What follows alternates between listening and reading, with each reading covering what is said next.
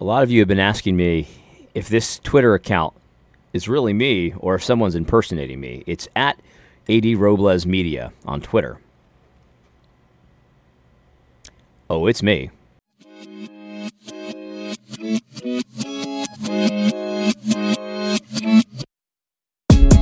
All right, let's jump into it today. This is AD Robles on the Fight Laugh Feast Network. And yes, it is all true. I have joined Twitter once again.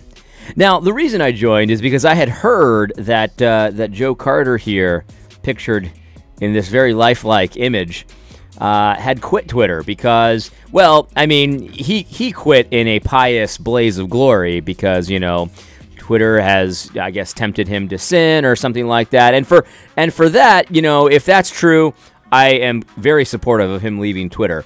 But in reality, though, he left because he was exposed for doing what he regularly does, and that is writing a bunch of nonsense on the Gospel Coalition, getting called on it, and then pretending that everyone else is the problem except for him. And in this case, it was that Megan Basham article on the Francis Collins promoting that evangelical leaders did all over the place, and how they just, flat out were just wrong about so many things, and they ought to apologize. They probably won't. They don't really know how to deal with Megan because she's mainstream media as far as like popularity is concerned. I don't want to insult her, but it's pretty mainstream. They don't know how to deal with someone who writes for the Daily Wire, and also it helps that she's a woman. They're not really sure how to deal with a woman and all of that. And he was trying to defend some indefensible stuff, and a few hours later, he decides to leave Twitter. And so basically, he was exposed. And my thing is, leave Twitter if it's causing you to sin. Definitely. I mean, there's no shame in that. But I would argue that you should probably leave the Gospel Coalition as well. You should stop writing blog posts altogether and do a lot of soul searching for a few years. That's my suggestion. But hey, you don't have to listen to me. Some people are saying he just got reassigned, to another division of whatever agency he's a part of. But that's all alleged. Allegedly, I have no knowledge of such things. No knowledge of at all. But I joined Twitter just because, for a laugh, right? Just to post this picture. And but I think I'll stay a while. And if you peruse my channel here, you'll notice that I am only following one Twitter page, and that is the Gospel Coalition, because that's right. I'm focused on the Gospel Coalition. I got the laser beam eyes here. Some people were thinking it was fake because of the laser beam eyes, because this is very popular in the Bitcoin community.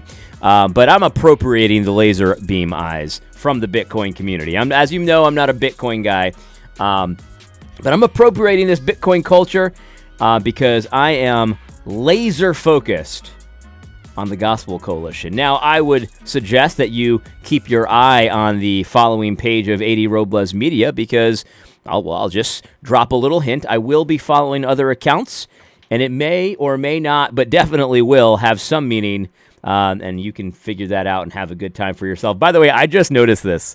I don't know how I missed this. Look at how Gospel Coalition... I'm sorry, guys. I just noticed this. Look at how Gospel Coalition describes itself. The Gospel Coalition supports... Hold on. Let me get my voice ready. The Gospel Coalition supports the church by providing resources that are trusted and timely, winsome and wise, and centered on the gospel of Jesus Christ. Winsome and wise, trusted and timely. Now, the first thing to notice about this is the alliteration. Trusted and timely. I mean, it's pretty lame, but they're trying to do something cute there. I mean, trusted... Yeah, I think some people still trust them. That trust has been diminishing over time, and we will definitely be exploring that in the great upcoming podcast series, The Rise and Fall of the Gospel Coalition. Oh, man, I'm working on it really hard, guys. I'm going to get it out there as soon as I can, but I want it to be good. And so it's turning out to be pretty good. Trusted, timely, I guess timely, but it's actually anti-timely when you really think about it. like Gospel Coalition, it's like the opposite of timely. So whatever they're writing about, it's already become irrelevant. So like if they're talking about QAnon, it's been many months since QAnon has been relevant. If they're writing about, how you shouldn't be peer pressured into not getting the vaccine when you really know it's the right thing to do, you know that it's really not the right time for that. In fact, it's the time to write the opposite article. And so they're very timely. I guess if you set your watch like in opposite land and you want to tell time by whatever the opposite of the time is, I mean, I guess you could do that. You could tell time by whatever the opposite time is. I mean, the way we do our clocks here in the United States, it's like, 12 a.m. is if you want to put your clock at 12 a.m. to know that it's 12 p.m. I mean, it'll be accurate, but I mean, it won't be accurate, but you could tell the time. Anyway, so it's like anti-timely. It is definitely winsome, but, I don't know if it's winsome for the right reasons.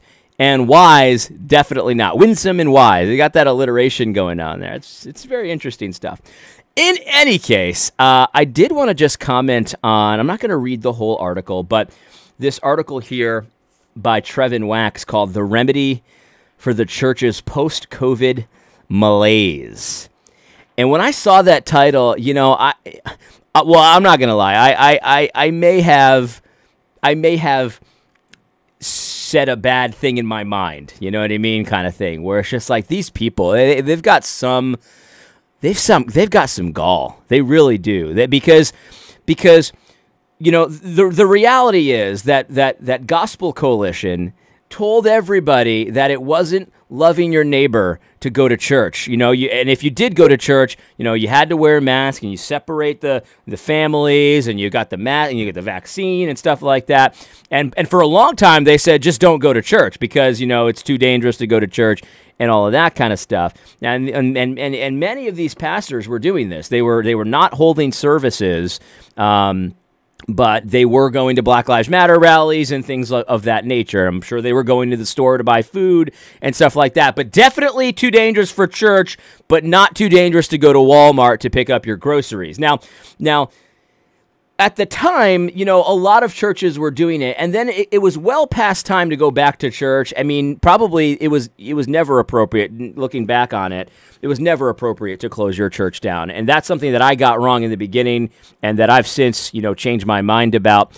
But the truth is that for a very long time after it was well past time to go back to church for everybody, a lot of Gospel Coalition people were still not holding services. In fact, they were trying to encourage you not to go back to services. If you remember when John MacArthur wrote his very good article about how they're not going to listen to the government anymore and all of that, Gospel Coalition was encouraging you for years, or months rather, to not go to church. And it created a culture that, basically it was okay to not go to church anytime you felt the sniffle, right? And so the reality is that that if there is post-COVID malaise, these are the guys that did it to you, right? They're the ones who encourage you to have this kind of post-COVID malaise. So they're the cause of the disease, and now they're trying to heal the disease with a blog post, right? And this article describes, people that are very stressed out post-COVID and church and pastors that are, it's a very low-key, poor me, it's hard to be a pastor kind of an article. And, it's lamenting the fact that there's a lot of people that are disengaged with church. And it's like, well, no wonder, guys. You guys are the ones who, when John MacArthur was trying to lead the charge to go back to church, yes, he was wrong. He should have been in church the whole time. We get it. We look back and we can see our errors. But when he was trying to lead that charge again, you were like, no, wait, hold on, guys. We can't go to church. And it's like, so now you're lamenting that people are disengaged, you don't have as many volunteers, and all of that kind of thing. And it's like, listen, it reminds me of the government, right? It reminds me of the government. It's like the government will do something and cause a tremendous problem in society, whether it's with the economy, whether it's with, a certain community or whatever. And then they're like, oh man, this is a huge problem. And then they're like, vote for me so I can fix the problem. But you're the one who created the problem. But the thing is, a lot of times people will continue to vote for the very people that created the problem. Like the problems that the economy is facing right now were caused by all the same people that you're going to be voting in to office next time around, and they're going to somehow convince you that they're the ones that know how to fix it when they're the ones who actually caused the problem in the first place. Gospel Coalition is so similar. Everything that they do, every play that they have, all of the rhetoric that they use, it is so similar to the government. It's unreal. So Trevin Wax's buddies caused this problem of post-COVID malaise, and now they're telling you, well, we can fix it for you. Don't worry, we can fix it. No, Trevin, we don't fall for this kind of stuff anymore. But the other thing I want to mention is that lots of churches don't have post-COVID malaise. Now, I've mentioned my brother, my biological brother, his church never closed, not even once. And it's not to say that they didn't think about it. They did think about it. They thought about it, and it came up again and again and again. And God was so merciful to these people, and he put it in their hearts to remain open the entire time. No mandates, no mask mandates, no nothing. And they are honoring God, and they're thriving. My church, we did close for a little bit, but we saw the light very early on, and we've resolved as a church, we're never closing again. There are no mask mandates, none of that, nothing, and we're thriving. We're thriving, and there's unity, and there's love, and, we greet each other with holy kisses and all of that kind of thing, and, we're thriving. So we don't have the post-COVID malaise. And again, this is not surprising. If you encourage people to not go to church when it's inconvenient or a little risky, then they're not going to come when it's inconvenient or a little risky. You know what I mean? Like, I just don't understand. This is not a... Guys, don't follow the people that caused the problem in the first place. They don't know what they should have known back then. They didn't. They never learned their lesson, and now they're saying, well, we can teach you these 5 simple ways to beat post-COVID malaise. Now, I found this paragraph especially interesting. I mean, again, this is one of those poor me, it's hard to be a pastor kind of articles. Here's what Trevin says. It's been almost 2 years since COVID altered our lives. I hear pastors and church leaders talk about surviving the pandemic spiritually and emotionally, and then enduring the fallout in their congregations. Wow. So, pastors, shock. I know this is shocking. You shut down your church, and then people left your church. Wow. I mean, This is shocking news. Like, you closed for... Some churches are still closed. And we lost members. Yeah, because you banned them from coming to worship. I mean, it hurts me spiritually. Well, what do you mean? Well, because people are leaving. It's like, well, but didn't you shut down for a year? You did it to yourself. I mean, and this is the thing. This is why these poor me, it's hard to be a pastor articles are so poisonous. It's because what should be happening here is the pastor should be taking a good look in the mirror and then searching those scriptures on his knees, praying to the Lord to show him the truth of the scriptures, and they should be changing their ways, right? It's your fault that people have left your church when you shut down for a year. That's your fault. Because what should be happening is they should see the error of their ways and be like, Lord, forgive me. I should not have banned my people from worshiping you the way you've commanded us to do it in the scripture for a year, and now I'm reaping the reward from that. My church is split apart. It's stressful, and there's fallout in the church. I don't even know if this is sustainable in the long term. God, please forgive me. Please forgive me and be with me and help me to change my ways. That's what should be happening. Repentance. That's essentially the shorthand way of saying it, right?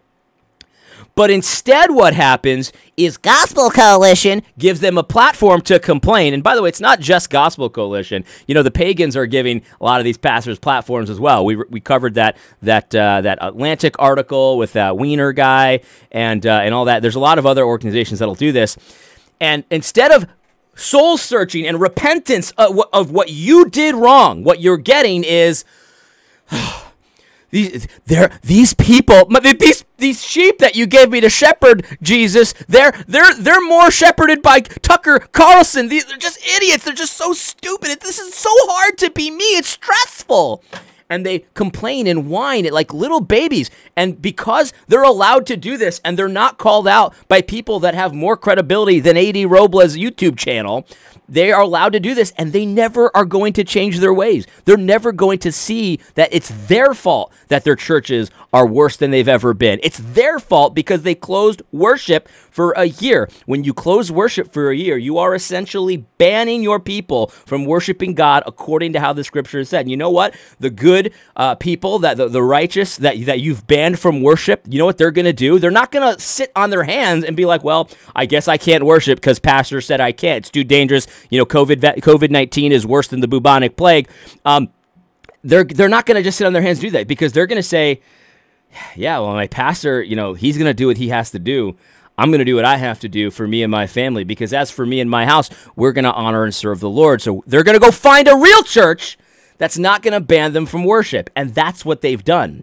They haven't left the faith. They've left your church because you banned them for worship for a reason that was completely inappropriate according to the word of God. And so they write this, poor me. Oh. Here's what he says. Listen. Many harbor grave concerns about ministry right now and about the long-term sustainability of those who have been tasked with leading the church. Yeah, that's right. You should worry about that, because when you're a hireling, you have no job security. You understand? When you're a hireling, you have no job security, because pastors are employed by the Lord Jesus Christ, right? Pastors, their provision comes from the Lord Jesus Christ, who provides abundantly everything that we need, everything that we need in order to have that sustainability, to have security. We trust in the Lord. And here's the thing. We show our gratitude and our love to God by obeying what he says. How do you abide in the love of Christ? I love this verse, because this is a verse that most evangelicals will get wrong. How do you abide in the love of Christ? It's not by having a coffee sesh where you're reading your Bible and you post a picture on Instagram, right? It's not by buying a scented candle with a Bible verse on the side and having your study. You know what I mean? That's not how you do it. You abide in the love of Christ by obeying what he says, right?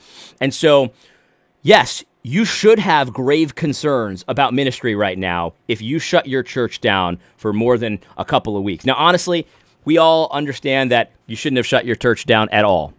Again, hindsight is 20/20. Sometimes we got to learn lessons the hard way. But if you were one of these guys that was like for months and months and months and months and months shut down, and then when you opened back up, you had mask requirements and vaccine requirements and separate sections for people that were clean and unclean, depending on if they were wearing a mask and stuff like that. If that was you, you never learned your lesson. You have every reason in the world to be concerned with ministry right now, because there is no long-term sustainability for hirelings like you.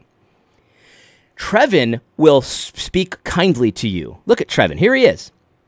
Trevin will see you in sin, in deep sin, because you shut down your church, and he will speak kind words to you, and he'll say, Peace! Peace! Lay down your weapons, woke preacher clips! It's not right to show clips of our sermons! That's not helpful to the body of Christ! He'll speak kindly to you, and he'll pat you on the back and tell you everything will be okay, because Trevin doesn't care about you one iota. Hardly anyone at Gospel Coalition cares about you, pastor, who shut down your church for a year because the government told you to, and is now wondering about the long-term sustainability of your church. He doesn't care, but I do. I would never give you a platform to say, poor me, it's hard to be a pastor. Look at these idiots. They follow Tucker Carlson more than they follow Christ. I would never allow you to do that without challenging you, because the reality is you have no sustainability. You have no long-term outlook on your ministry, because you're a slave of the government's propaganda system instead of a slave of Christ. Because if you were a slave of Christ, you would have recognized how you've been duped by the government, and you would have opened your church, no restrictions, basically immediately. But you didn't. And you still haven't learned your lesson 2 years later. It's been over almost 2 years since COVID altered our lives. That's true. You've had 2 years to figure this out, and you're still whining and complaining like a little baby instead of looking at yourself and figuring out what you did wrong. Anyway, Just a nice, light little podcast today. I mean, the article goes on about how stressful, politicization is and debates over health measures and racial injustice and all and social media slander. Did you know that pastors have to deal with social media slander? Even if they did have to deal with social media slander, dude, grow up. Sticks and stones. I mean, kids were making fun of me when I was in kindergarten. And you know what? We grew up. We grew up, sticks and stones, man. But the thing is, you don't even have to deal with internet slander. What you have to deal with is someone saying, dude, this church shut down for 2 years. That's ridiculous, which is all true. It's not slander if it's true. So, yeah, you have to deal with having to actually answer for your ridiculous words, for your unbiblical teaching. You have to answer for it. That's not slander. It might be stressful, but it's not slander. You know when it's not stressful? Let me explain something that's not stressful. I had an article written about me that actually did slander me because it lied about me. But when I read it, what my reaction was? No stress at all. In fact, I counted it a joy that people were trying to insult me by saying I believed God's law too much. Now, they don't understand God's law, so they said it said something that it didn't say. So that was the slander part. They said that I was believing something that I didn't believe because it was God's law. So, yes, they slandered me, but I didn't care too much because what they were really doing was saying, look at this extremist fundamentalist. He actually believes God's law. And I'm like, praise God. That's a hit piece where you're upset with me for believing God's law? Guilty. Guilty. But yeah, I'm sure it is very stressful when you have to actually answer for your ridiculous sermons and your plagiarism and you're circling the wagons and the fact that you banned people from worship for years and the fact that you're still dividing up your congregation according to how clean they are, depending on if they're vaccinated or masked or whatever, and how you have I visited this one church. My goodness, I'm not going to name it. It's a small church. They're like, we're not going to sing because it's too dangerous. We'll just kind of sing quiet. Hum quietly to yourself, when you're masked, I'll never go back to that church. I'm not going to ever allow my kids to see that pathetic display of just fear, just absolute fear, and not of God. In any case, yeah, if you want to read this article, I'm sure there's some tidbits in there that are some morsels that are probably pretty good, but I'm not about to dig through a bunch of doo-doo to find some good morsels.